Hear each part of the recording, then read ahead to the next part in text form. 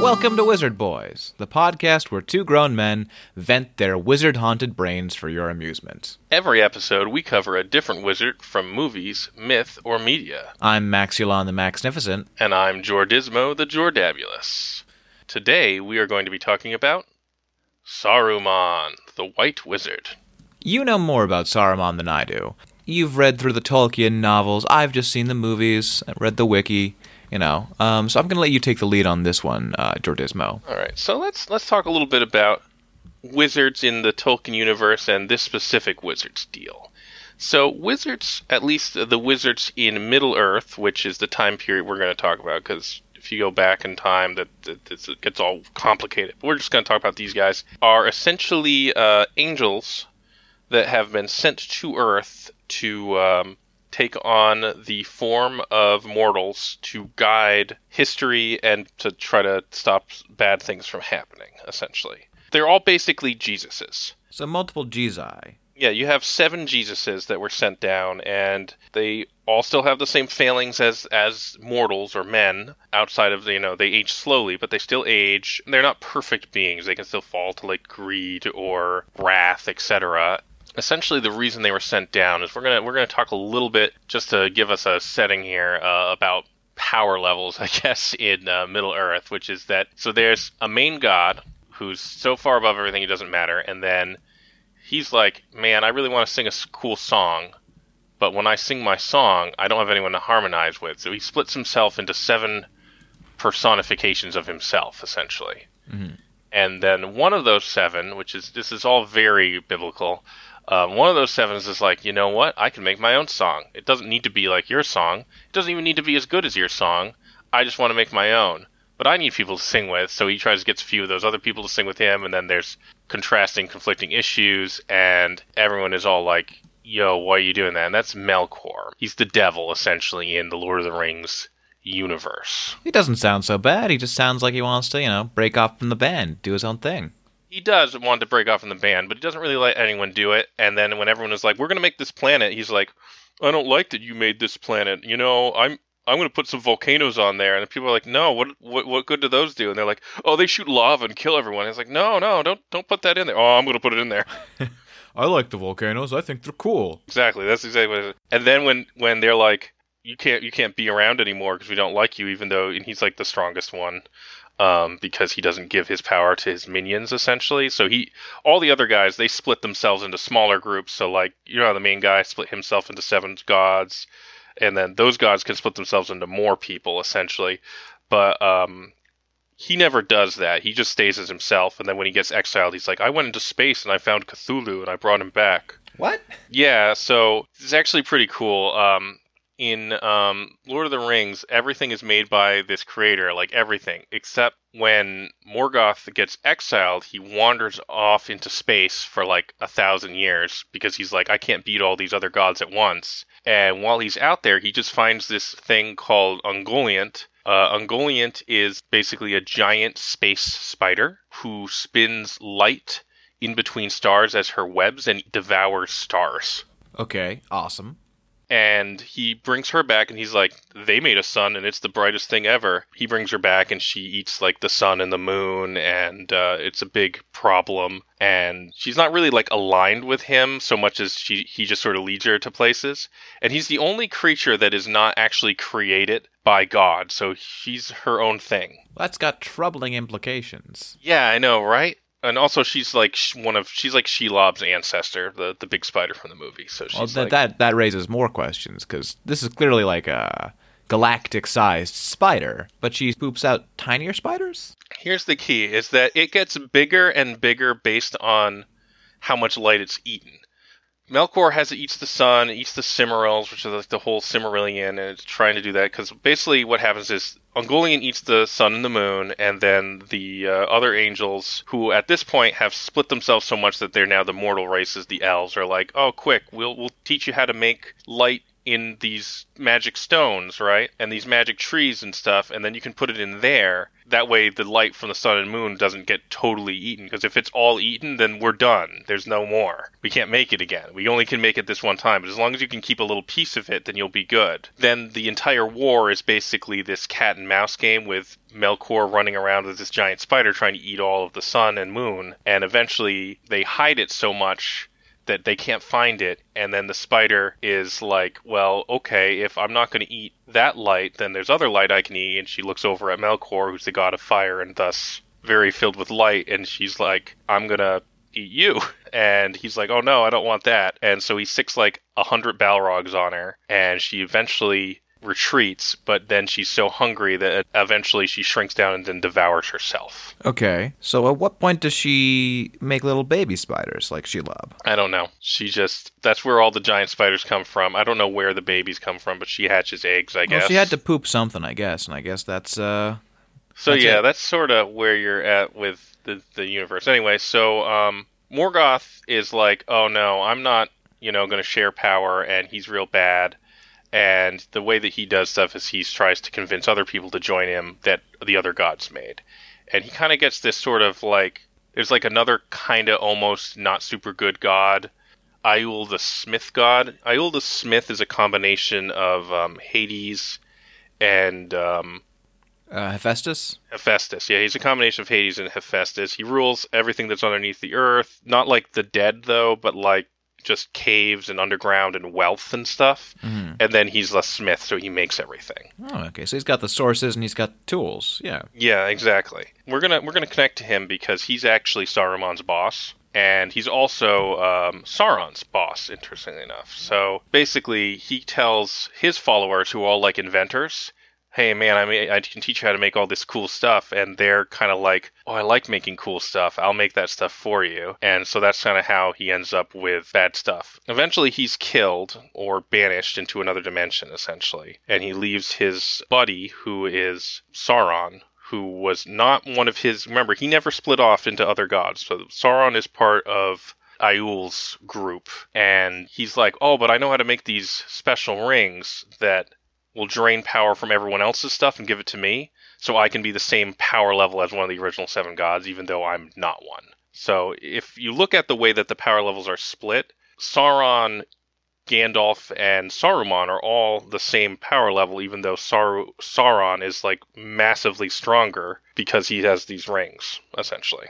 Alright, so Saruman's deal is, so everyone was like, alright, we made this Earth, and we made this universe, and we banished Melkor from the world. But he kind of has like this bad influence of evil, and evil has tainted the hearts of men and everything like that. And so we can't just like leave, because if we do, as the gods, then it will get bad without someone watching it, because there's still a bunch of this evil in the world. So why don't we send down seven guys just to, keep an eye on things, to make sure that Melkor and Sauron doesn't come back, because we just got rid of Sauron the first time. We cut off his finger. He's got no ring, or the first time when they got rid of Melkor the first time. So they sent him down, and they're like, all right, we're looking for volunteers. Hey, Gandalf, you're really strong at magic. Why don't you do it? And Gandalf is like, oh no, I really don't want to do that. I like chilling out here in heaven. And then Saruman's like, oh, me.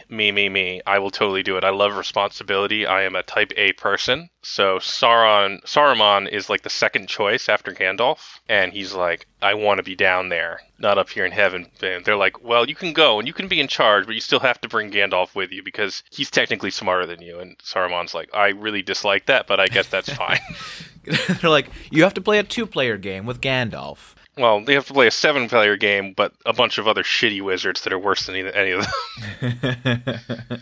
So, because like there are some other ones. When it comes to the wizards, you got like Radagast, who's just like, I found out that animals were down here, and I was really into animals. And they're like, well, you're supposed to protect people. And he's like, what? Like, I didn't know they were down there. What about animals? And they're like, no, you're just supposed to protect the the humans. Just the humans. The races of man. He's like, fuck that. And then there were 2 more wizards. They were like, I guess there's only 5, not 7. I don't know why I said 7. So I was thinking about rings and stuff, I guess. And then there were two other wizards who were the blue wizards. They were like kind of twins. They just wandered out to the east, like past Mordor, and just disappeared. No one really knows what happens. Tolkien himself has said, originally he was like, yeah, they went out there and they got corrupted by Sauron and did evil stuff, and that's why, like, all those, like the human bad guys with the elephants and stuff, that's where they come from. But then he's like, actually, it would have been way worse if they weren't there, so maybe they were good. So he's kind of waffled on what happened with those guys. Okay. But essentially, the only two that really matter are Gandalf and Saruman. So Radagast the Brown is off, just hanging out with a bear. Yeah, Radagast is just hanging out. Yeah, exactly. He's not really doing much. I mean, he does a little bit. He actually is the one who successfully saves Gandalf from the tower and stuff. Not on purpose, but just because he happens to, like, in passing, be like, oh, my buddy the eagle is over there, and Gandalf is like, oh, good to know. Like, and anyway, that's I'm just gonna how go that off is. and I'm gonna go see if I can tickle a fish. You mean Yeah, catch that's a fish? pretty- No, I mean tickle one. I think I could make one laugh. Yeah, that's pretty much his whole thing, is that he's like, he gets kind of like banished to like purgatory for all time because he got too distracted from his original mission. Because they were like, while you were protecting the environment, you let the environment get burned down by an evil army. It's like, yeah, but I wanted to know how the animals were feeling. Oh, Radagast, you could have done better, buddy. He could have done. I mean, have you seen pictures of him in the new movie? He's just got poop in his hair, and no one says anything about it. No one says anything to Radagast. They think he knows. I don't think he realizes, man. I think he's too unself-conscious about it. Also, just to throw this out there, while Saruman is from Aiul the Smith, who is probably the least popular of all of the main gods, Gandalf is from Manwë, who is the leader of the gods and the most popular. He's like, descended from equivalent of Zeus, essentially. It's one of those things where, like, Gandalf was always supposed to be in charge and just real lazy and didn't want to, while Saruman was like, I'm real into being in charge of things. And to be honest, he did a good job for like 5,000 years, so it's not like he did real bad. Yeah, he didn't fuck up. Well, until he did. Everyone's a success until they're a failure. Well, Gandalf was a success until he was a failure, and then he got killed and came back to life because he got a second chance. Yeah, he got a one-up mushroom, absolutely. Well, the real key was that Saruman had been deposed as White Wizard, so there was an extra spot. There was a spot that was available. What you're telling me is his title was killed, not him. Yeah, Saruman's title was killed when No, sorry, Gandalf's title was killed. It was Grey Wizard. Because you said Yes. Saruman was deposed as White Wizard. That means the Grey Wizard was killed. Grey but that Wizard means literally died and came back Yeah. as the White Wizard. Yeah, it's like a Lego guy head. Like Gandalf, when Gandalf fights Saruman initially as the Grey Wizard, he just gets his ass beat because he's the Grey Wizard, not the White Wizard, and White is the leader. Like the Power Rangers thing. Yeah, kind of like the White Power Rangers thing. But if Saruman's not the White Wizard at that point, why does he win? He's still the White Wizard, even if he's gone crazy rogue. He's not deposed until Gandalf like breaks his staff and is like, no, you can't do that anymore. Well, then how does Gandalf come back as Gandalf the White? Oh, because Saruman has renounced his own color. In the books, he goes, I'm no longer Saruman the White. I am Saruman of the many colors, a rainbow wizard, if you will. So he himself has renounced his own title, leaving the spot open. Why does being of the many colors, why is that better? Why does he want that more? It's sort of, so Saruman's Does he whole just not like motivation... being put into a box? Yeah, kind of. His whole thing is that he's very ambitious, and he's also very clever. His whole title, like Saruman, is an Elvish word that means like good with your hands, essentially, man of skill.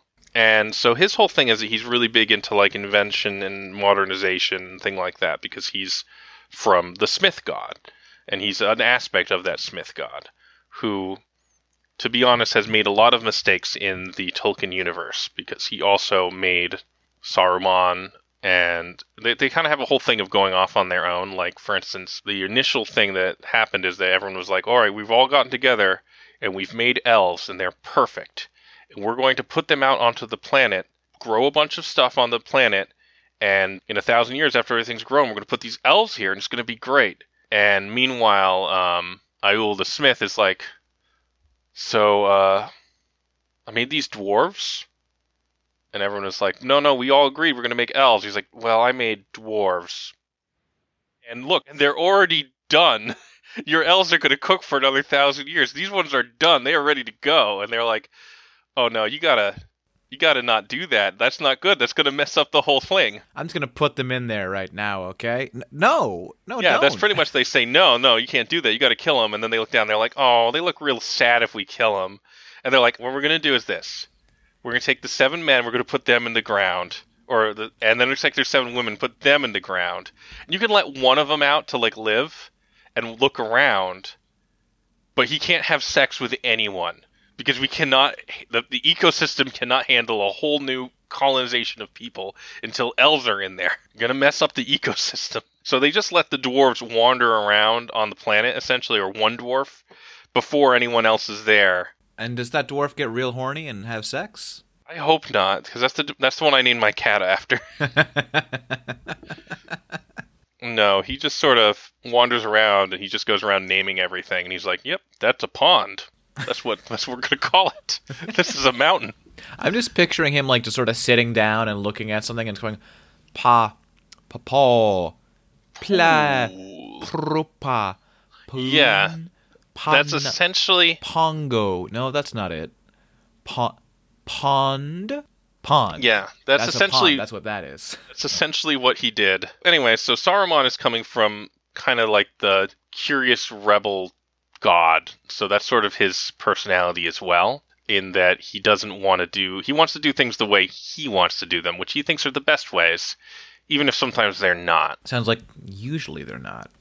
He's done some other good stuff, I guess. I'm trying to think of something. Let's not worry about it. This is about Saruman, yeah, not about Saruman. And Saruman did some good things for a while.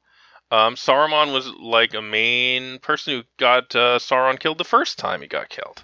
Hey, boom. Bingo bango. He cuts off that fingo, right? Saruman doesn't cut it off, but he convinces the guy who does cut it off that he should go try. Hey, you know that guy over there? You mean the guy who reads in flame when he talks it's 1,000 screaming voices with the mace? Yeah. You gotta cut off that guy's finger. You know all of his powers in his finger? Really? That seems real dumb. Well, yeah, he's kind of like a faker. He's not really that powerful. He just stole the souls of 1 million ghosts and stuck them inside that ring. And if you cut it off, it seems like stealing the souls of 1 million ghosts would take some power already. No, you would know. Yeah, he convinced everyone to do it. So he tricked them? Like, he's real tricky? Yeah, he's tricky. Well, won't he trick me when I try and fight him? No. You just gotta cut off his finger. He's too filled with hubris when he has the ring on to trick anyone. But wouldn't it be hubris of me to think I'm more powerful than him? Well, no, you're not. Like, you're probably gonna die, and you probably definitely aren't gonna get tricked by that ring, right? You're just gonna throw it in the lava when you're done, right? Yeah. Yeah, How powerful is this ring? Oh, it's so powerful. Yeah, it gives you a +10 to charisma, and that's it. That's all it does. That really all it does? Yes. But it makes people invisible and stuff. It makes you kind of have an idea of like what you really want. It doesn't make everyone invisible. It just makes hobbits invisible. That's so specific. Because that's what hobbits really want. They don't want to be noticed. That's their secret desire. It gives you what you really want, then. Yes. It also puts you on, like, you can see into the ethereal plane and stuff, but... I mean, that's pretty good. Yeah, but really it just gives you a +10 to charisma, which is, like, kind of shit when you're just, like, a random human warlord. You're like, now I can have the biggest warlord power. But if you're, a sorcerer who's powered by that, you're like, oh shit, my spells just got major mumbo-jumbo now. Got some real whiz out the biz. Pretty much. So anyway, that's his whole thing, is that he's just sort of this A-type guy who really wants to be in charge, but maybe shouldn't be in charge. Yeah, I get that. Most people who want to be in charge probably shouldn't be. I think that's sort of the idea. So his power source, we've kind of gone over his deal. I don't want to go too much into it, because all this stuff is like pages and pages and pages, and we don't want to really go into it. Power source-wise, he's powered by a combination of, like, first of all, he knows forbidden knowledge, so, like, he's kind of got that Jafar business going on, where he's like, I know how to use all the magic items. I know how to make them, too, so I can do that. He knows ring craft, so he can make his own magic rings. Not as good as, the One Ring, but he can make his own. They're still pretty good rings. Pretty good rings. Like, doesn't he make the red ring that lets you not age and makes you resistant to fire and stuff? I don't know if he made that one. He's really mad that the elves made a really sweet ring and then they gave it to Gandalf, which is sort of a recurring thing. I really feel like a lot of Saruman's story is just like standing slightly off screen, and he's like being working hard and like and doing shit, and then he looks over and everyone is just like clapping for Gandalf in a little circle and lifting him up on chairs. Is and he essentially just, like, what happens. Clenches his fist and like narrows his eyes real. Just sighs to himself. So basically, at the end of the First War of the Ring, Sauron was leading the White Council, which is like the leadership of all of the armies. He's the one who puts together every single battle plan. He's the one who puts together all of their tactics, which eventually wins the War of the Ring. And the elves are like, we're going to give someone who we think worked the hardest on this War of the Ring our super secret magic ring. And he's like, all like, yes. oh yeah. And then they're like, yeah. to you, Gandalf. And he's like, oh, but he doesn't say anything. It's just like, well, I guess that's cool and all, I guess. Sure, fine, whatever. It's just a ring. It's not even important. Yeah, it's not even the one ring. It's a ring. So anyway, he's always off on the side being like, Gandalf, you always taking my glory. I'm supposed to be the one in charge here. You didn't even want to do it. You weren't even supposed to be here today, Gandalf doesn't even go to this school, man. Transferred in. His dad just made him go to this school. Not like Saruman, who wanted to. Saruman worked wanted to go there. He worked to go there. Exactly. That's exactly the situation we're thinking about. I don't know about the other three wizards, but they were just sort of stuck in there. That's essentially his power source is coming from knowing all that kind of stuff. And also his big deal is that he's very charismatic. He's very good at convincing people. So either he can terrify people who are weaker than him very easily, like he's just real scary, or people who are equally powerful, then he's very convincing. So he's like, I am right because of this thing that I am doing. And people are like, that's a really good specific point of view. I really enjoy it. It's like his main power that's more than the thing that he does. Like he can do all the standard wizard stuff, but that's his all the standard thing. whiz-biz. That's his thing that he does that only he does. And how similar it is to the One Ring and what the One Ring does leads a lot of people to think it's because he studied that stuff. Because his big thing was like, hey, I'm going to study all this dark magic, not because I want to use it, but because I want to see how it works so then it doesn't get used on us for sure. So that's kind of like a fan theory that's the reason his power is like that, but it's not really like canon, And it's not just like people. Like he can do things like he can talk to a mountain and like convince it to have an avalanche. So in Lord of the Rings sort of universe, mountains are embodied consciousnesses. Yeah, the whole Earth is alive, and like pieces of it are like rock giants are like just big old guys that are part of the mountain. And you can be like, yo, rock giant, wake up. And he's like the mountain over there, that kind of thing. So you can like talk to the Earth and talk to the world and be like, yo, volcano erupt, stuff like that. If you got the knowledge to do it and the power behind it. If you can speak in the old tongue of rocks. Exactly. And most people can't, but Saruman can. And then on top of that, as I said, he's a tier. Slick. He's very convincing. Very convincing, and on top of that, he's a tier 3. So you got, the 7 original gods, the ones below, or the original god, the seven demigods, and then the ones below that, and he's in that 3rd tier. So that's pretty good as far as power levels. And keep in mind that each one is like 10 times more powerful than the next. The next level below that is elves. All the elves are at that same level, and then underneath that is everyone else. Because elves are just better in Tolkien. Yeah, elves are, man, fuck them. Yeah, fuck elves. But, I mean, their whole thing is they're like, oh, you're supposed to, like, prepare the environment so that once everything is done, we can actually put people with real souls, because you guys don't have them, onto the planet. Elves don't get anything. They don't get anything. Eat it, elves. Elves are essentially little robots that the gods made to prepare the earth for real people to live on. Just better. Well, they're better because they need to live a long time, but they can't really make their ability to make conscious decisions are pretty low. They're just like low-level angels, essentially, that can be killed and stabbed to death and such. But they can't really die for real. They just turn into spirits and go to like elf heaven, which is just a special heaven just for elves. So it sounds like elves do have souls. Kinda, but like not like us. So like elf heaven isn't like a real elf heaven. It's an actual physical island on Earth that no one else can go to, that when elves die or when they get done, they just sail over there and they just live on that island. And it's like, you're not allowed to go anywhere else forever until this island like sinks into the sea or something. Like, they don't get to go to like a heaven or anything. While when the mortal races die, they get to go to the next life, which is not explained, but is definitely not what elves get. And there's like a combination of like a lot of mortal races being like, I wish we could live forever, and a lot of elves being like, sure wish I could go to that other life. So everyone's got what they don't want. Grass is always greener. It's man. a whole grass is always greener situation. And of course, all of our various Smith God people are like, we could make you a ring that makes you live for forever. It's going to be super sweet. When I say forever, I mean that as like a metaphor for like, 900 years tops. Still pretty good. Still pretty good. And then you'll be ring wraiths afterwards. Just saying. But you'll still technically be alive as ring wraiths. Well, only when Sauron's alive. Otherwise, you're just sort of dead. But then when Sauron comes back, you come back. But if he dies, you also die. So, and you don't have any free will anymore. So can I set you up with these rings, or Yeah, they're definitely not evil or nothing. Yeah, no, definitely, like, very good ring. Yeah, let me just take a size on you. Take a size on that Fingo. Those ones were the most effective ones. He also made the dwarf rings, which I enjoy. So, when he makes the dwarf rings, and who does he have to help make him? Our good buddy Saruman is making those rings, by the way. He's making all the rings along with Sauron. Saruman and Sauron, like, before Sauron went evil or had told everyone was evil, were like bros in the same factory, essentially, because they're both working for the Smith God. And Sauron and Saruman are like, hey, we can make these cool rings. They're going to enhance everyone's power and stuff. And Saruman is like, yeah, that sounds like a good idea. It'll help. And Sauron is like, but I'm secretly going to make one other ring that channels 1/10 of all their power to this one. Ha ha.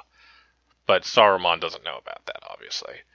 But dwarf rings are essentially supposed to do the same things as the human rings do, but dwarves are essentially immune to magic because they weren't made by the original god of magic and they were made by other people, so they don't do anything. The dwarf rings don't do anything. Here's what the dwarf rings do, which I think are great. So, all the rings are cursed, but the dwarf rings are accidentally cursed. The dwarf rings make you basically live for forever, right? Okay, that's pretty sweet. With no downsides. Okay. Here's the downside. Dwarves that You ring... said there were none. Not from the ring. Dwarves Okay. that live forever just sit and mine and craft for forever because they are dwarves, right? And if they Right. never die, then they just hoard infinite wealth and then get devoured by a dragon. Because the dragon just goes, once your wealth hits a certain tip, then the dragons come and they eat you. Or you're just like, well, I'm making this mine and I have 8,000 years to dig it. I'm just going to dig and dig until I hit Balrog. So that's pretty much how the dwarf rings kill you, is that they're not actually killing you from the ring. They're killing you because dwarves will eventually kill themselves by digging too greedily or amassing too much treasure and being eaten by a dragon or unleashing demons from into the bowels of the earth onto themselves. So the rings are just enablers of the dwarves' own hubris. Exactly, and I love that. I love that they don't do any bad things to the dwarves. And the elf rings, they never got the back door put in because our boy Saruman was like, hey, why are you putting all these passwords into this one ring? I'm going to take these. Bye. And that's how our elves ended with their 3 rings. And then they have the hubris to be like, you know who's going to get one of these rings? Gandalf. You know who was great? Who? Gandalf? Oh my god, I was just going to say that. They're just right? like, but I'm the one who told everyone that those rings were cursed. It's like, yeah, well, you didn't tell anyone before you got out those 9 cursed man rings. Now we have immortal doom wraiths flying around with the power of, a normal wizard, even though they're just men, and you bumped them up 2 levels in the power tree. You create 9 ring wraiths, and all of a sudden, you've made a horrible error that no one can forgive you for, and no one gives you rings. Yeah. You know what I call that? I call that nepotism. Pretty much. And what's his core sadness? I think or worst enemy? I think we've already determined it. His worst enemy is Gandalf. Gandalf. And what's... The Gandalf is just better than him. He just hates and the more, fact and more liked. that Gandalf is always like, oh man, I never trusted those ring guys from the beginning, but you wanted to work on your weird ring progress, and now look, he was a big dick, and he made all these evil rings. Who told you? I didn't even want to work on them in the first place. And he's like, but the rings were so cool. They had some cool ways of working. He's like, yeah, well, I don't care if things are cool. I could tell it was evil. And his core sadness is the same thing. He's sad that Gandalf is always a little more popular, a little bit more wizardly, a little bit more correct at all times. His core sadness is that he is not Gandalf. That is pretty much it. He really wants to be Gandalf. And like we all do. there's some pretty good stuff going on with his Gandalf relations that is not in the movie, so I'm going to go over it real quick with you. So Saruman here, he's sort of got this whole thing going on where he kind of knows that he's fucked, essentially. He's kind of gone off the path, and he's like, oh man, I messed up. I just imprisoned, my good buddy Gandalf, which is probably a real bad thing. I probably shouldn't have done that. So when he's doing that, he already knows where the ring is. He knows that the hobbits have it. He's sitting there going like, I should go say I'm sorry to Gandalf, right? And he doesn't do that because the Lord of the Nazgul show up. And he's like, oh my god, this guy is the scariest guy I've ever seen. I really don't want to work with this guy. Look at this guy. He's like a fucking skeleton man. This is the worst. And he's like, where's the ring, Saruman? He's like, oh man, I don't know where the ring is. Gandalf has it. And he's like, oh, I can't ask for Gandalf's help now. I just blamed Gandalf on it. And of course, the Nazgul guy believes him because Saruman's big thing is that he can convince anyone of anything, or almost anyone of anything. And then he's like, all right. His initial goal of capturing Gandalf was he was like, all right, we're just going to, you and me, we're not going to be on Sauron's side. We're not going to be on the good people's side. We're just going to be you and me, wizard bros. And we're going to get the ring, and we're going to be the new leaders in charge, wizard power. And Gandalf is like, no, I don't want that. And he's like, all right, I'm going to ask Gandalf if he'll forgive me. It'll be okay. I'll just go up there. I'll say, you know what? Everyone was right. You should be in charge. I shouldn't do this. It's very bad. If I just go up there and I get him out of my, impossible to break free from prison, then, everything will be good. He goes up there, and of course, it's been like 5 minutes ago. Gandalf just escaped on a giant eagle. And he's like, oh no, he did it to embarrass me again, that Gandalf. Yeah, so he's like ready to go in and ask for forgiveness, and then he doesn't. And then the last time Gandalf shows up, Gandalf is like, I will totally forgive you. You can do whatever you want. You're going to be free to leave. I'm not going to let anyone kill or hurt you because we've won this war. You're good. You're done.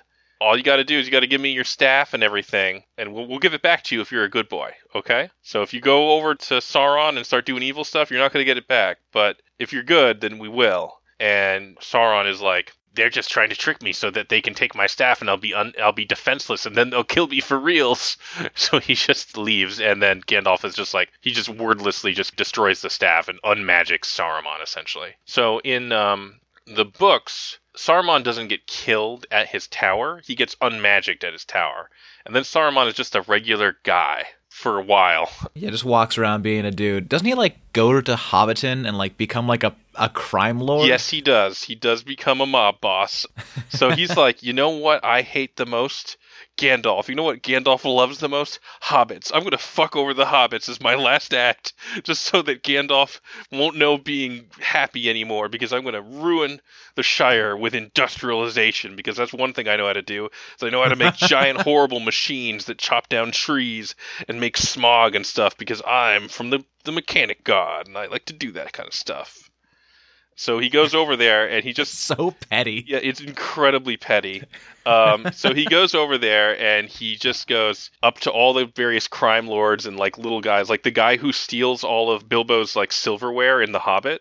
All the petty people, he walks over, he's like, you're going to join my crime team now. And they're like, oh, you seem very convincing, because he still has that power.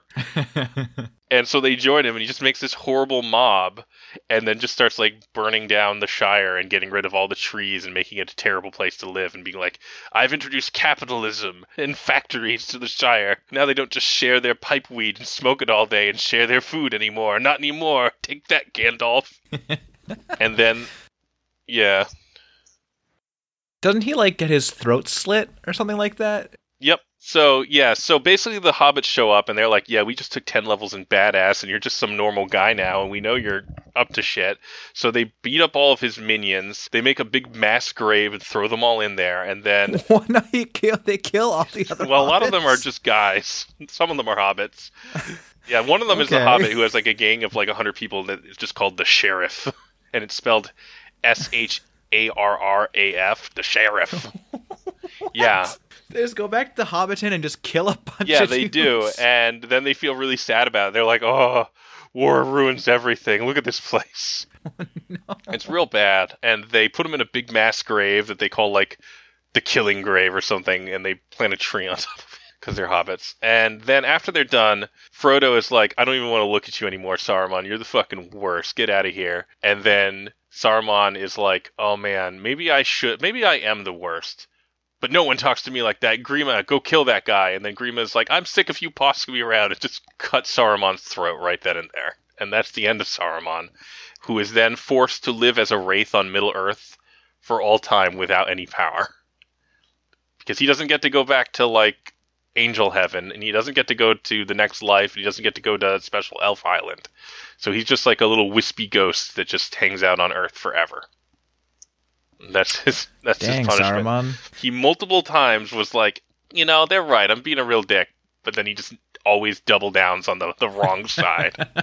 Just kept making bad choice after bad choice. He's known as Sharky, which I think too. That's such a pathetic name. It is. And you just know that even as a wraith, he's still being like, fucking Gandalf. You know it. Sharky is just Orcish for old man. Because that's what he got turned into after. He's just called old man. After Gandalf got rid of his staff, he got a bunch of orcs that were still around. He's like, hey, look, I know how to speak Orcish. And they're like, oh, he seems real smart. And he knows how to make dynamite and stuff. That's one of the other things, is that one of Saruman's other quote-unquote magic powers isn't really magic so much that he knows how to do, like, weird technology chemistry stuff. Like, yeah, he knows how to make dynamite and blasting powder and, like, mechanical crossbows and stuff like that. It's all pretty good. Yeah, and ballistas and all that kind of stuff, because that's, like, one of his powers. And everyone else is like, how did you guys even figure that stuff out? And he's like, oh, I did it. I got shown by, Forge God. Yeah, which is also why all the orcs and goblins have stuff like that, too, because Saruman is also friends with Forge God, because they're both Forge God guys. Yeah. All into forging. I mean, it's pretty incredible that, the dynamite horses won. I do enjoy it. Also, he does, like, weird gene splicing, too, down in his horrible pits. He splices together orcs and, like, men. Trolls to make Uruk-hai.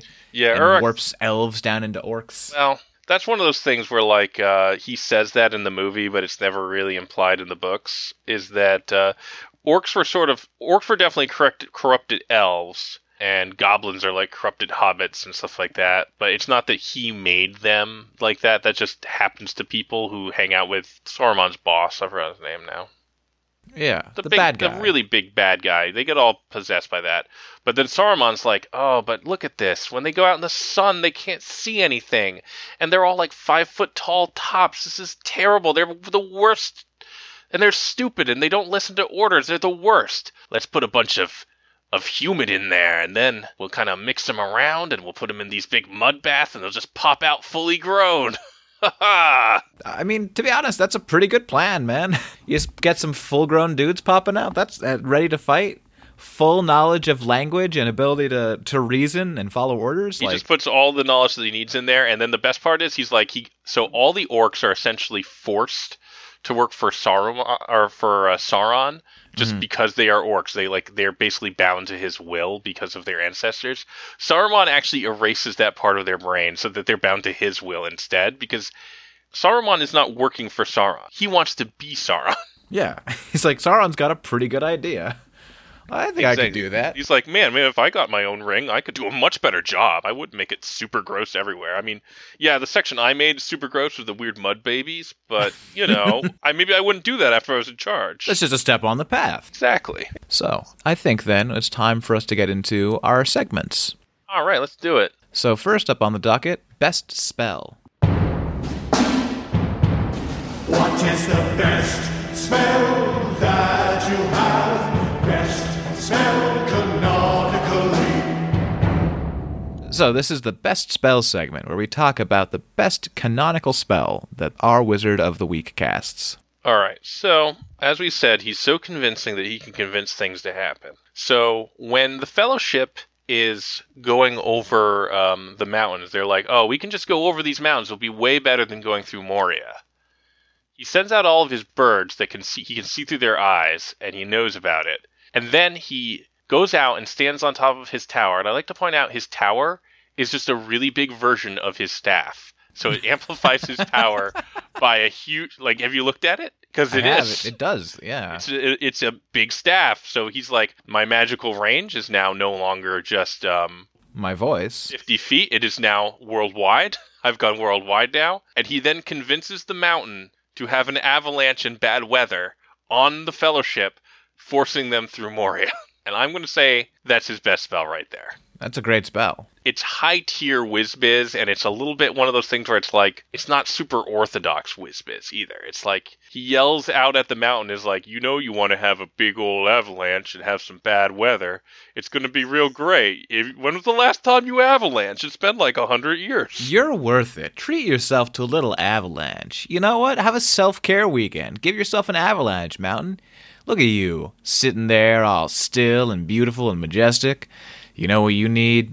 You need an avalanche. And the mountain's like, oh, yeah, I am beautiful and majestic. That's probably his most, like, right out to business big spell. I mean, a lot of his other stuff is like, oh, I made some magic rings. I convinced some people to do some stuff. The other one would be like if he uses magic, which I assume he does, to make his horrible orc crossbreeds. That's pretty cool, but I don't know if that counts as a spell so much as him just doing magic stuff.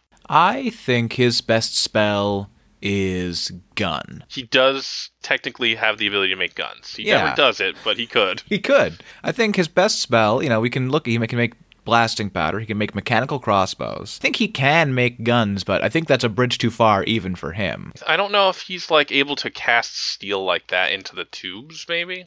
I think it's just that he doesn't want to give orcs guns. That is probably also it, too, because, like, alright, somebody finds some blasting powder, Alright, what are they going to do? It's just going to spill on the ground and be gone.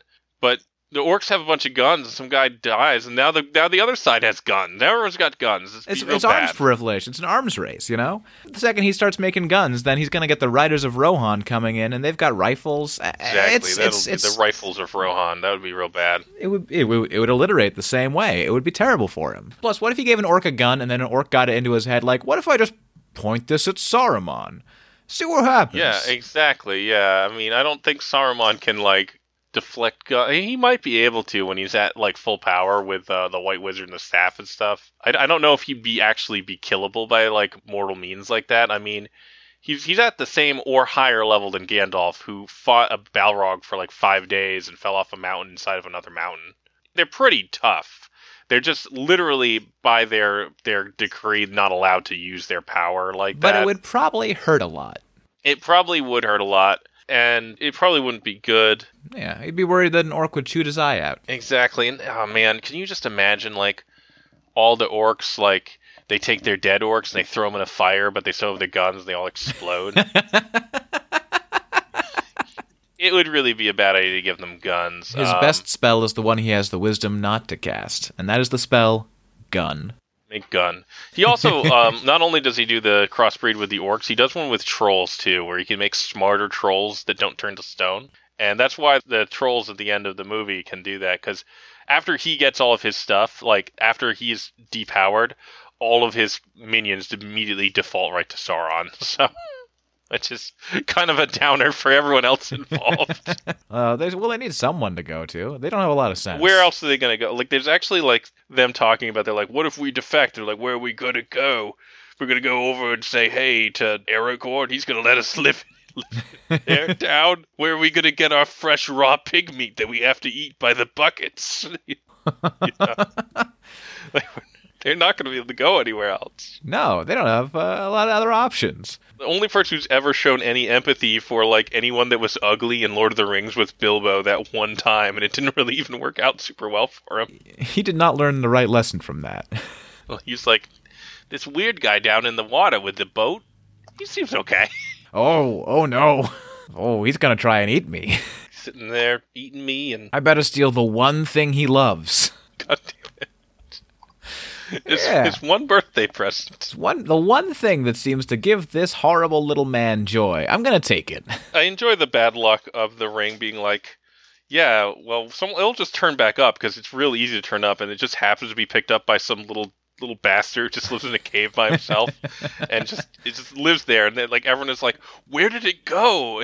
It usually shows up like within like 5 years tops, because whoever gets it becomes a crazy egomaniac.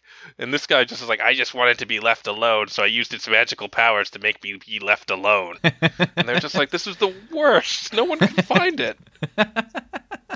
Come on, why wouldn't someone be an egomaniac with this? Who got it? It's supposed to make men into egomaniacs and elves into, like, demigods. So one of them has to have it, and they're like, what do you mean, a hobbit? A what? What is How does that? it even come from? I didn't make them. Nobody made hobbits. They're like, who made them? They're like, they just showed up one day. They're just like little tiny men that like food and breakfast. And what's the ring do when they go invisible? This is the worst. We'll never find it now. They go invisible. Are you kidding? Really? Invisible little tiny men who like to eat food? That's what they do with it. It makes them better at hiding, and they're already basically, we didn't even know they existed. Only one guy even knows about them, and it's Gandalf. Because he likes to go get high with them. Exactly. He's just like his little pot buddies. He's like, they make good burglars. Because they're sneaky. Gandalf is an irresponsible wizard sometimes. I enjoy that there's a thing that's implied that Gandalf did the entire thing, because he's like, they're fighting the Necromancer, who is Sauron, and Saruman goes in, fights the Necromancer, and is like, get out of here, Necromancer, you're just a shadow of yourself, you can't be sitting around resurrecting dead guys and stuff. Since he doesn't have the ring, there's nothing that he can really do to stop him, because he's like a wuss without the ring. And Gandalf is like, oh man, Saruman is going to totally bonk up this whole ring war. I guarantee it. And you know what would be really bad is if when Sauron came, he had a dragon. We got to get rid of that dragon before Sauron gets back. Because it's going to be real bad if Sauron has a dragon. We got to toast that dragon. Who could I con into getting rid of this dragon? He's stuck in that cave. We'll never get him in there. We got to get him real mad so he gets out of that cave so someone can shoot him a bunch before Sauron gets him. Because if we get Sauron, he's going to put a ring on that dragon. It's going to be unstoppable. It's going to be real bad. So his whole thing is like sort of like a side quest of being like, yeah, you'll get your kingdom back, but really it's more about like getting rid of Smaug before Sauron shows up. Oh, Gandalf, you bastard. A little bit of a bastard. So, let's go to our next segment. Whiz Biz. Why don't you mind your whiz biz? That's your whiz business. Yes, it smells like bacon and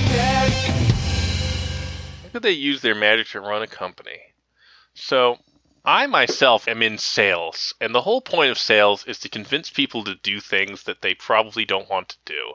By convincing them it's in their best interest to, or convincing them that they'll be afraid, because they'll miss out if they don't.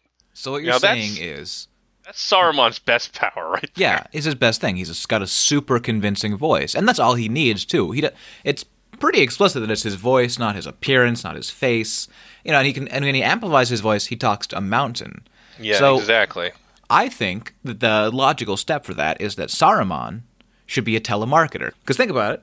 He gets the biggest spread that way. You know, he efficiently contacts people. The second they pick up the phone, you can be like, hey, hold on, I want a second of your time. And they're like, oh, I can give him that. I mean, he doesn't even need to be a telemarketer. He can just be an ad on the radio. Mm-hmm. And then everyone gets hit simultaneously. Boom. He's got the whole thing. And I bet the Tower of Orthanc probably has real good reception. It's really tall. It's the tallest thing around. Like, there's only one other tower. He's one of the two. So we can assume that Saruman would sell his time as an ad man, as voice talent for radio ads. Yes, exactly. Yeah. He comes on, he's like, you know where you need to go? You need to go shopping at Al's Hardware. If you don't go, you'll be a miserable wretch for the rest of your life. But if you do go, it's going to have a real good time. And you spend all your money. You can get yourself a brand new ball-peen hammer. They're on sale now at Al's Hardware. 3 ball-peen hammers for the price of 2 ball-peen hammers. I mean, he'd probably be like 2 ball-peen hammers the price of 3 ball-peen hammers. You need it. You want it. Ball-peen. I don't like the word ball-peen. Saruman, I believe, would be able to convince you, though. Come on, Jordan. You know you love ball-peen as a word. Say it with me. He would be able to convince me. Yeah, I mean, only 3 people ever resisted him, and that was like Sauron himself, Gandalf, and Gandalf a lot of times was convinced by him, because he was convinced for like 3,000 years that Saruman knew what he was doing. And then Galadriel or Elrond or someone like that, we're like, yeah, we're kind of on the same page. I also want to give a little shout out here for the Ralph Bakshi version of Saruman, who is not named Saruman. He's named Aruman. Because they were like, it sounds too similar, which I'm going to say this. After talking about Sauron and then Saruman like 10 times in this podcast, they were right. Ralph Bakshi's got a point, man. They do swap it back and forth interchangeably in the movie sometimes, which is I think they forgot. I think they changed their minds and then just forgot to rewrite the whole script. The Ralph Bakshi movie is the worst of all of the Lord of the Ring adaptations, by the way. I don't know. It's got that song, Frodo of the Nine Fingers and the Ring of Doom. No, it does not. Oh, is that a different one? So here's what happens. Is this the 5-minute long one they made to keep the rights? No, it's not 5 minutes long. It's pretty long. Who made that other one? I have that movie here somewhere. Give me a second. The Lord of the Rings movie that you're thinking of is made by Rankin Bass. Not Is that Ralph a Rankin Bakshi. Bass? So The Hobbit is Rankin Bass, which was really good, which has all the fun songs in it. They never made Lord of the Rings, Fellowship of the Ring, or Two Towers. That was made by Ralph Bakshi, and those are pretty bad. And then no one liked that, or they couldn't get Ralph to come back or something like that. So then they brought in the people who made the Hobbit movie to make the third one, the Return of the King, which is where Frodo of the Nine Fingers comes in. And Saruman doesn't appear in that at all. Okay. It's terrible, though. It's badly animated. People have, like, weird faces all the time. If you ever see the part where they fight the Balrog, they literally just drew the Balrog and then they just kind of slid it around the page, like, as it flies. It's really bad. That is incredible. God bless terrible animation. Like, they tried to do a lot of stuff that they shouldn't have, because it was like they were doing 3D animation and computer animation, but it was 1979, so it was very bad. Just increasingly bad. And it's not very threatening looking either. It's just like a weird lion thing with butterfly wings. Oh, it does look bad. Oh, I love it. Yeah, they just sort of slide him around on the screen. And they do a lot of rotoscoping in that movie too, but then they were like, oh, we can't draw this many orcs, so we'll just make everything silhouettes. It's like how in anime they use black on red silhouettes as a way of doing like sometimes elaborate sequences and also save money on it, you know? It cuts down on the cost enormously to not have to do all the little fiddly bits. And it looks cool. But not here. Not here. I will say, though, that a lot of the new movies actually have parts that are scene for scene identical to the animated movies, like with the camera angles and everything identical. Really? And That's cool. Ralph Bakshi and the Rankin Bass people got really mad about this because they were like, what are you doing? You can't just do that. And they're like, we did. I will say, though, also that the cover of the animated Lord of the Rings is amazing. Gandalf is very much a van wizard in that cover, which I've just posted. Oh, yeah. Gandalf was like the archetypal He's the van archetypal wizard. van wizard, so... Absolutely. Speaking, we should get back to Saruman here. I just wanted to just give a quick shout out to Aruman because I was thinking about it, because I keep going Sauron, Sauron, Sauron, and getting my mouth all... Cylon, yeah. Let's go to our segment D&D and Debate. It's time for D&D and debate, D&D and debate, D&D and debate, D&D and debate, yeah. D&D and Debate. And this segment we talk about what class this character would be in the classic RPG Dungeons & Dragons. So, This is a tricky one, I think. yeah, I think that you want to say he's a sorcerer, but I'm not going to go with that. I'm probably going to go with he's an enchanter subclass from... So a wizard with the subclass enchanter. So in 5e, each of the classes has a subclass with its various concentrations. Well, that's also the case in 2nd and 3rd, too, but... Oh, you get to choose a school of magic, yeah. But in 5e, you get like special abilities along with it. And wizards are broken down into the 8 schools. So enchantment is explicitly mind-affecting stuff. What I think, if you're in D&D, is blatantly the most evil of all. Like, you think necromancer's bad? Enchantment is where all the real bad stuff is. Yeah, with necromancers, like, you're animating the dead, but like... Dead don't care. Yeah, exactly. They're already dead.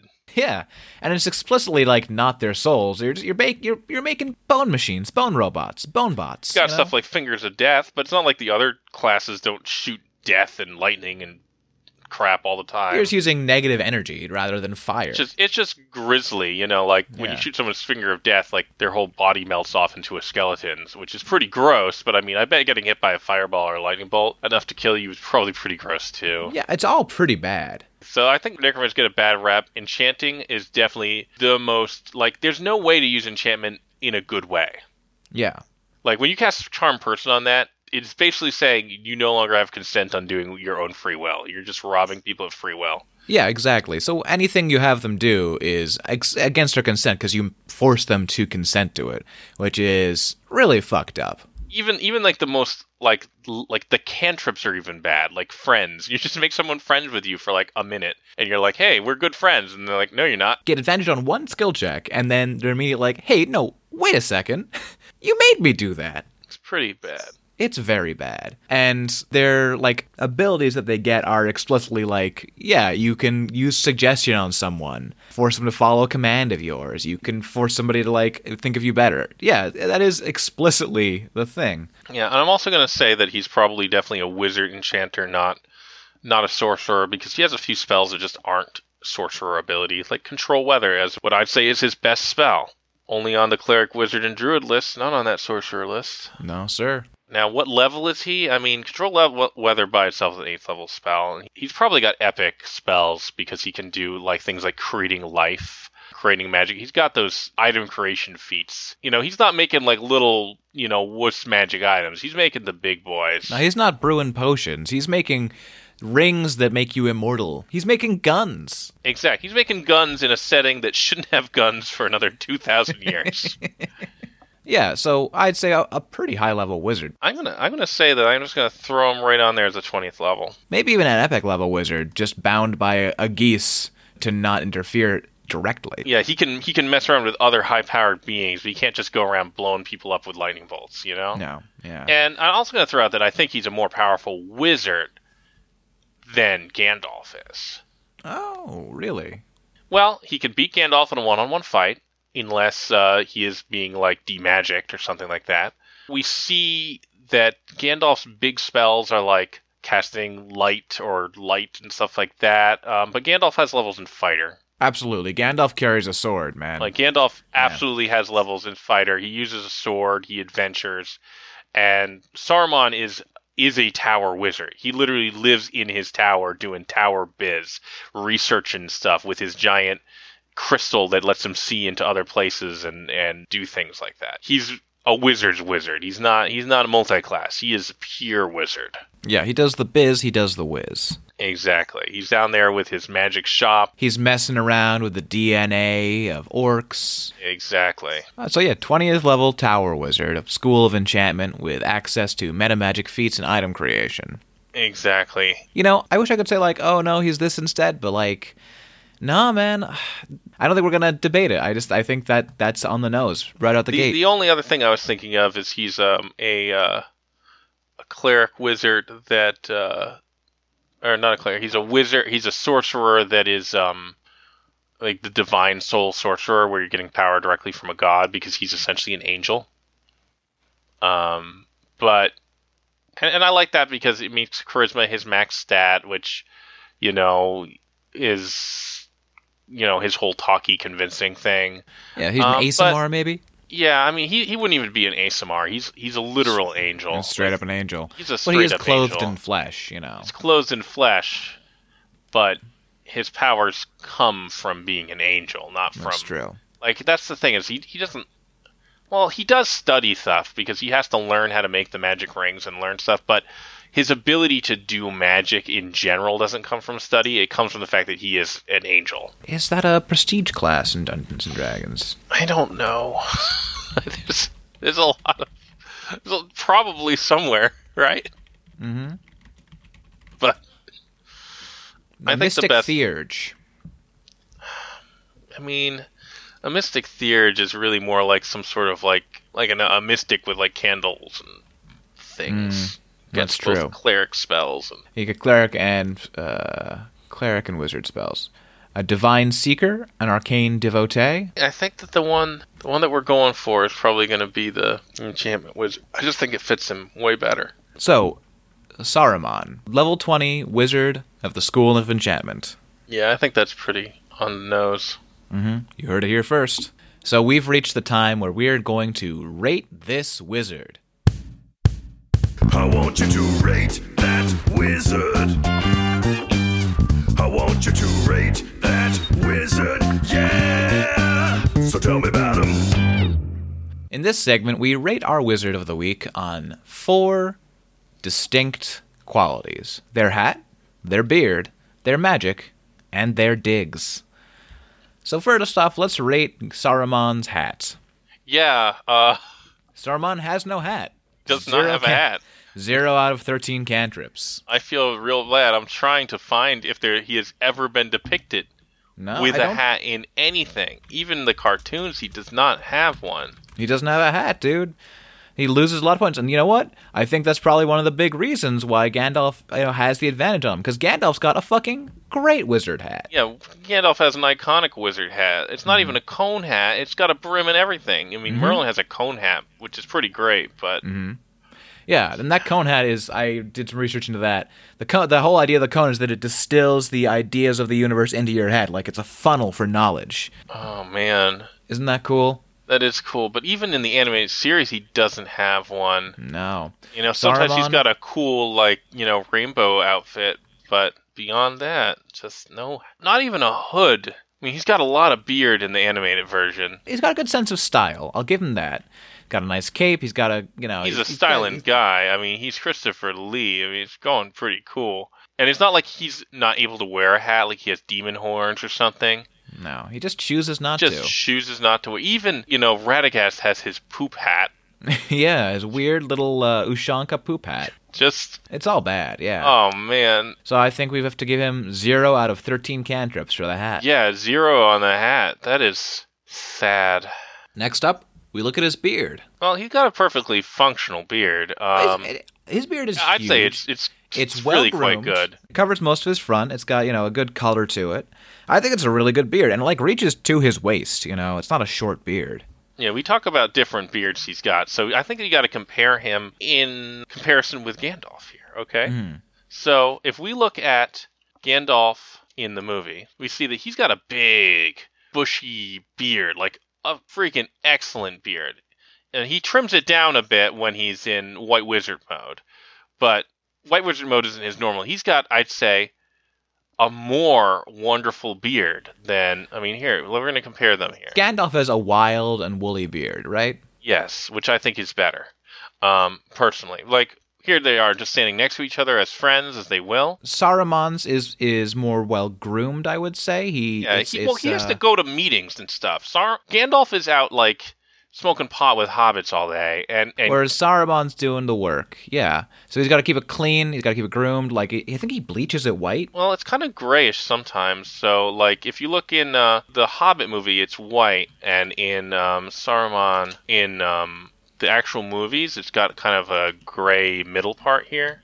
Yeah, but it's whiter in the original, which either it's, he's older, which I don't understand why it would go darker as he got older, or it's just he's morally gray and thus turning gray kind of thing. He could just be dyeing it, trying out a new look, If anyone's going to have the technology to dye, it's going to be, him. He's probably got all sorts of And stuff. it's very straight. But yeah, you're right. It's not as big and bushy as Gandalf's. I was wrong before. It doesn't go down to his waist. It goes mid-chest, which is respectable. Don't get me wrong. And then let's compare again to his Ralph Bakshi version, where he's got a bigger beard, going down to his feet, essentially. But then we compare that one to Ralph Bakshi's Gandalf, And Gandalf is pretty much all beard. and it's a little bit more it's not he actually has hair part and beard part, as opposed to Saruman, who's just a weird beard man. And then on top of that, he's got a little bit more some jaggedy edges on there, which It gives it more character, for sure. I'm not going to say that this is a bad beard. No. It's a good beard. But it's not as good as Gandalf's beard. I think it's an 11 out of 13 cantrips. 11 out of beard. 13 cantrips. Not as good as Gandalf. Not as good. Gandalf has a perfect beard. Archetypal. And I'm just going to say this. Saruman's beard if it weren't compared to Gandalf, I'm actually going to bump him up to 12. Exactly. It would be a 12 out of 13 cantrip beard. It would be 13 out of 13 if Gandalf Wasn't there. If Gandalf wasn't there, we know in these universes where he lives, you can have a better beard, and he has not gotten one. He doesn't have it. So 12 out of 13. Not as good as Gandalf. Now let's look at his magic. He's got that voice. You know, he can talk people into things. He's got magic that can reach the whole world. It's all whiz-biz. It's not like... He turns orcs into Uruk-hai. Yeah, I mean, I don't think you can really do better on the magic zone. I think it's not as flat. I don't know. I think you could have bigger and flashier magic. Like, Yeah, he's not... But you have to keep in mind, the Lord of the Rings magic is not flashy magic, really. Even Sauron, who's, like, doesn't have any restriction on him, is not doing... Sure. He's got a big eyeball. That's, you know. So we know he's not as powerful as Sauron. You know, that's explicit in the text, right? But he's got great magic. And we know that Gandalf does beat him. But he does have pretty far-reaching magic, pretty I'd powerful also say magic. he'd probably be more powerful than Sauron if he had the ring than Sauron is with the ring. Well, sure, but we're not doing it on ifs. Sauron has the ring. Sauron's more powerful. Yeah, I mean... When he doesn't have the ring, though, which is the most of the book, I think that the real thing that Sauron's got going for him is he's got, like, the evil armies, not really magic. Like, what magic does Sauron do? Big flaming eye. He's got the big giant eye that he can see anywhere, but guess what? Saruman can also see everywhere the eye can see, because he's got one of those stones. The Silmarils, yeah. No, not the Silmarils, the Stone of Orthrek. Yeah, if he had the Silmarils, that'd be real bad, because those create all light and stuff. No, he's got the Stone of Orthrek, or whatever it's called, which is what the eye works on, by the way. You know, you can see anywhere you want, but anyone who looks into it can also be seen by the eye, sort of thing. So, you know, he does that. I mean, he's not really doing any big magic, our Saruman, because he's basically like a wraith. He can boss orcs around, but they really just getting bossed around because they don't got nowhere else to go. I'd say his big thing is having the Nazgul, is his big magic for Saruman. And I don't know if that counts as Saruman's magic. I mean, he made the ring to make rings, but so did Saruman. Saruman, I'm doing the thing again. But yeah, like, you know what I'm talking about. The big guy's got the Nazgul. You know, also, Saruman is in a much worse place. He's surrounded by enemies. He's got Sauron to the east. He's got Gondor directly south. He's got all the other wizards beating on his door being like, what are you doing? He's got Ents right up in his business. You know, he's just not in as nearly as defended an area as Sauron is. So, you know, I just think he's probably the most powerful wizard or magic user in Lord of the Rings is probably Saruman. Okay, so... I'm going to give him another 12 on 13, or maybe an 11 on 13, but that doesn't mean Gandalf is better on him in this one. 11 out of 13, I'd say, because he's very powerful, but he's not the most powerful wizard we're going to see in this series. Yeah, exactly. Like, Lord of the Rings is a very, kind of almost a low-power setting, until you run around with the big guys like these guys explicitly. Alright, so now let's talk about his digs. I'm really excited about this one. Dude, okay, so, awesome kick-ass tower that looks exactly like his staff. That he can use as a staff. Mm-hmm, to amplify his might. Surrounding it is a number of small buildings, which is a college of magic, which he presides over, where all magical research is done, which has been converted into an underground secret laboratory that is inside of a giant well, surrounded by a magical forest. That is some great wizard digs. That's some great wizard digs. You can't do better than that. You can't do better I'd than like to that. point out, what is Gandalf's digs? This guy's digs where this guy's in charge. Yeah, Gandalf lives in his tower. Exactly. He lives in one of the littler towers next to this tower. The most impressive digs we've seen so far on this show. I don't think I can give him anything but a perfect score on digs. Yeah, this is 13 out of 13 cantrips. 13 out of 13 cantrips on digs. You can't... Perfect digs. I mean, yeah, it does get flooded and destroyed, but it actually, like, the tower's still there. He's still, like, hanging out up there. It still looks just like his staff, which is awesome. You can still awesome. probably still use it as a big old staff. And you know what? Everything eventually gets destroyed. We can't say, like, because his empire didn't live forever, Genghis Khan didn't mean shit. The only digs that I'm thinking of that would be comparable are also in the Lord of the Rings universe, which is Mordor and his giant tower surrounded by a volcano with a giant eye on the top of it. Mordor is awesome. Mordor is super wizardly, but it's an objectively worse place to actually live. Yeah, and also he doesn't have a spell tower that lets him project his magic for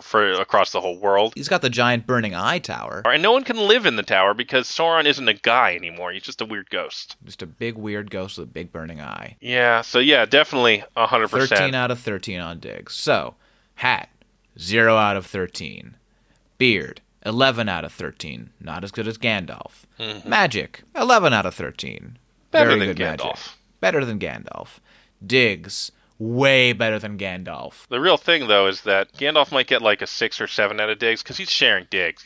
But He beats him so handily on the hat and the beard. in the end, it ends up with Gandalf as being He edges him out by quite a few points, actually, because of that. because of the beard. Not the beard, the hat. The hat. And you know what? That's going to really sting the most to Saruman. The hat and the beard. You just need to go to the hat store and get any hat and you'd get some points. Get a top hat, Saruman. You could pull it off. You're tall. You only need like a 5 out of 10 hat to beat Gandalf for once. But you didn't do it. You didn't have the initiative. And that is your tragedy, Saruman, is that even though you have better magic and better digs, you still aren't overall a better wizard than Gandalf. Which is rough. That is rough.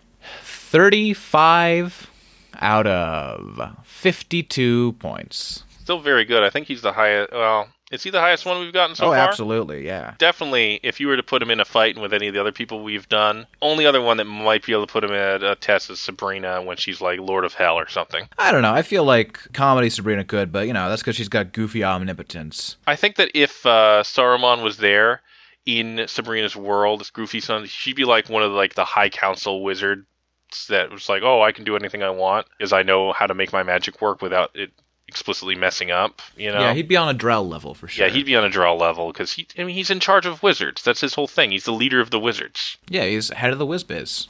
So, All right, so next, can I put this on my van? Should I put this on my van? Will it look cool on my van? Will this wizard even look cool if I should I put this wizard on my van? So in this segment, we design a van with this wizard on it, right?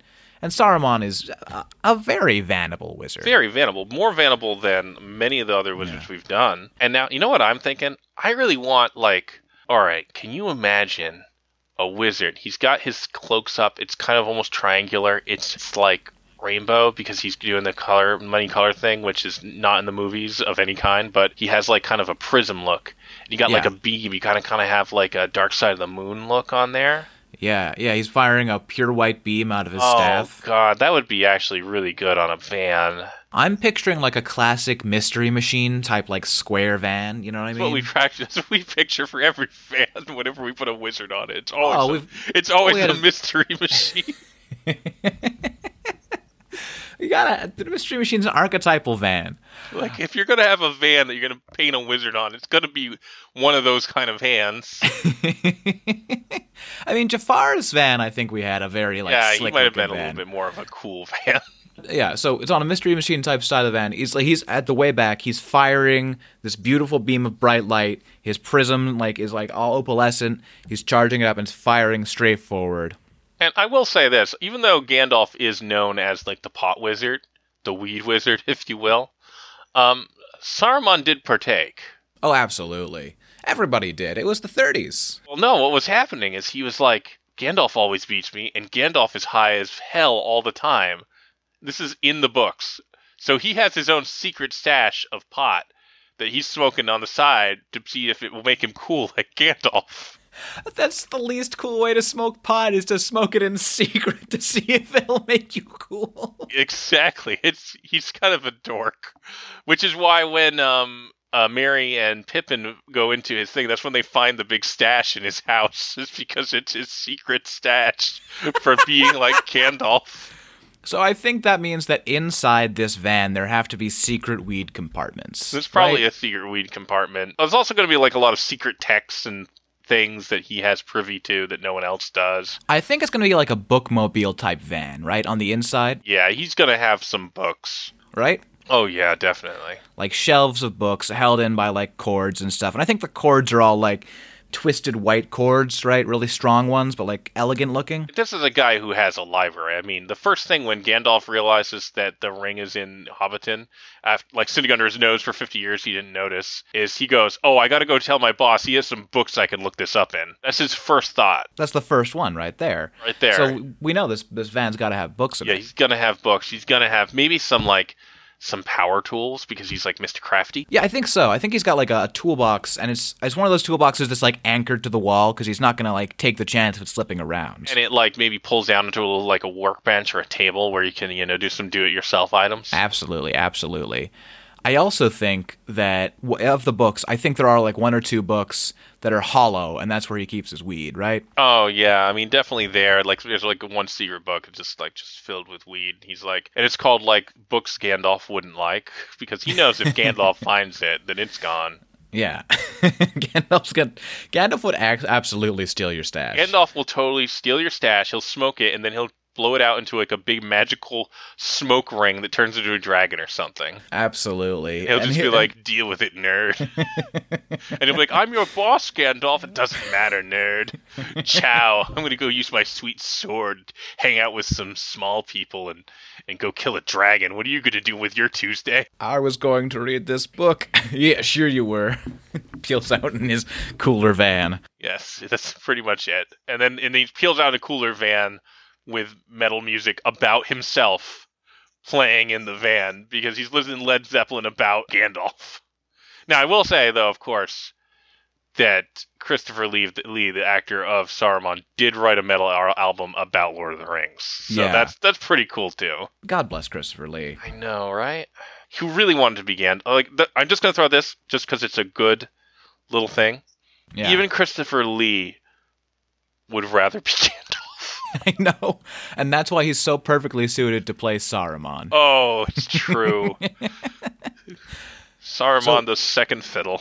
This is why I picked Saruman over Gandalf if I'm going to do Lord of the Rings. Oh, yeah, because he's sadder. Absolutely. More interesting. The wheels, right? Mm-hmm. They're made of white rubber. Oh, yeah, because he's the White Wizard. Yeah, absolutely. I just wanted to have that little detail. And the gear shaft, because it's a manual, right? It's a manual. Oh, it's a transmission. manual, of course. The gear shaft looks exactly Like the tower. like his staff, like the tower. Oh, that's nice. I like it. So, was it worth it? We decide if this wizard's powers are worth the trouble. I mean, banished to Earth for all time as a ghost that can't interact with anyone. I mean, like, there's a chance that someone else will make an evil wizard ring, and then he can get, like, sucked in there and get some power like Saruman, or like Sauron did. But, I mean, he didn't prepare ahead of time.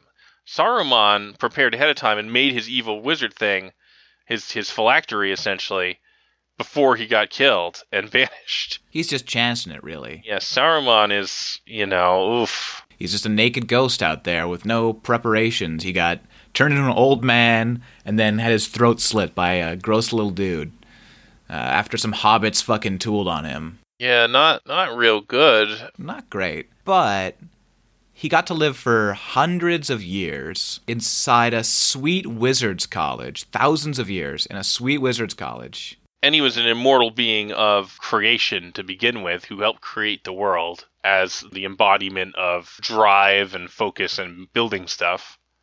So that's pretty cool. But really, we're talking about when he's a wizard, which is when he gave that up to go down onto Earth and be a wizard. And it doesn't seem like it was worth it to me. I mean, thousands of years, but was he happy for that thousands of years? No. All he did was work really, really hard all the time fighting against Sauron. And then he sells himself out in the end. And then gets sold out in the end. And does he ever get any credit for all the work he did? No. No. It's it always all goes to Gandalf. Gandalf. So, he leads this war. He leads he leads the elves. He leads the wizard. People give him some respect, yeah, but not as much as Gandalf. And in the end, does he actually succeed in his goal after he's been so driven? No. He decides, yeah, I could do a better job than anyone, and then just royally messes it up and gets killed by like a weird little creep man, whose name is Grima, which is a terrible name. So what's your summary? Just no, it wasn't worth it. So, I see what you're saying with all this. And I see, his path really led him to his downfall. Everything he worked so hard for, Gandalf got the credit, or he sold himself out. But Dude, he got to live in a tower that looked exactly like his staff. Totally worth it. That is pretty cool. But I want to go back again. I'm going to say this. Let's say that the endings for Gandalf and Saruman were switched. And Gandalf lives his normal life, but then fucks up right at the end and gets banished to the world as a ghost. I'd say totally worth it. He got to go on adventures. He got to fight a dragon. He got to kill the necromancer. He got to, smoke pot with hobbits and eat great food and be the fireworks guy. And Saruman spent his whole time in that tower's basement reading and writing books and making up, metaphorical theory-crafted rings that he didn't even get to forge. That sounds awesome. Eh. Worth it. We're going to have a disagreement on this one. Not worth it. Totally worth it. Just not. But that's fine. Totally 100% worth it. I don't know where you want to go with this anymore. Just keep saying that. I think that segment's done. All right. Agree to disagree. So, that's going to do it for us this week on Wizard Boys. No one got any wizard points. No one got any wizard points, but you know what? You remember that they exist, so that's a wizard point for you. Oh boy, now I have one more than you. You sure do, buddy. Been trying to keep track of it. You edit everything, so maybe you know more, but I have no idea. Right now I have 4 and you have 3. We'll leave it to the fans to decide. Okay. Let's figure out who we're doing next time. All right. I was thinking Elminster or Granny Weatherwax. Or maybe Mickey Mouse. From The Sorcerer's Apprentice. I'd rather do Granny Weatherwax. I think I'm more familiar with her. Hell yeah. Elminster has 75 books about him, and he shows up in a million video games, and I'm just like, he went to hell, it was definitely a sex thing, and he's OP, and that's all I really know about him. Fuck Elminster. For 100% though, fuck Elminster. I hate that guy. And he's also he's that guy who's I'm super powerful, and I could do stuff, but I need to leave it for the younger adventurers so they still have adventures to do. And I'm like, hundreds of people are dying every minute because of you. They're dying, Elminster. They're slaves. The young people need to have fun too. And they are dying. And he's just like, well, I don't want to just solve all the world's problems. You could, though. But what fun would that be? People wouldn't be dead. I'm going to go have sex with the goddess of magic. Elminster! Elminster, the Iron Crisis has caused a giant crisis across all of the Sword Coast, and the literal god of murder has been reincarnated. And you're just I've turned myself into a deer to see what that's like. I mean, that's pretty wizardly. He's such a fucking wizard. He's such a wizard about that, but not. But in D&D, I just don't understand how he can be described as lawful good. No, he's a terrible man. Or even chaotic good. Neutral at best. I think that this would be the Elminster episode, though. Just us dunking on Elminster over and over. My knowledge of Elminster is one book that I read a long time ago, a Raceland book where I think he was mentioned, and Baldur's Gate. I read a lot of the Elminster books way back when, but let's not worry about it. But yeah, I would do Granny Weatherwax. Let's give it some big witch energy. Yeah, we'll get some big witch. We'll get Granny Weatherwax in here. I think she would be a good choice, and she also does a lot of compare and contrast with the wizarding, and not to mention, she's like the witch of witches. She's the big witch. She's the big witch. She's the witch you don't fuck around with. You don't fuck with Granny Weatherwax. All right. Well, I'm excited to talk about Granny Weatherwax. It's going to be a real bastard to edit. I'm sorry. It's okay. I think as we go forward, we might want to try and keep these a little tighter, just to help me out. But I really enjoy this. I can try to do my best. It's just when I talk about wizards, I can't dude, stop. I get it, dude. I do, too. And I got to talk about Lord of the Rings for 2 hours. I fucking love Lord of the Rings. I know you do, buddy. So I did it. Now we don't have to come back to it anymore. I'm not going to do Gandalf. You got it out of your system. Not until 35 episodes from now when we run out of wizards. So we will foresee you next time here on Wizard Boys.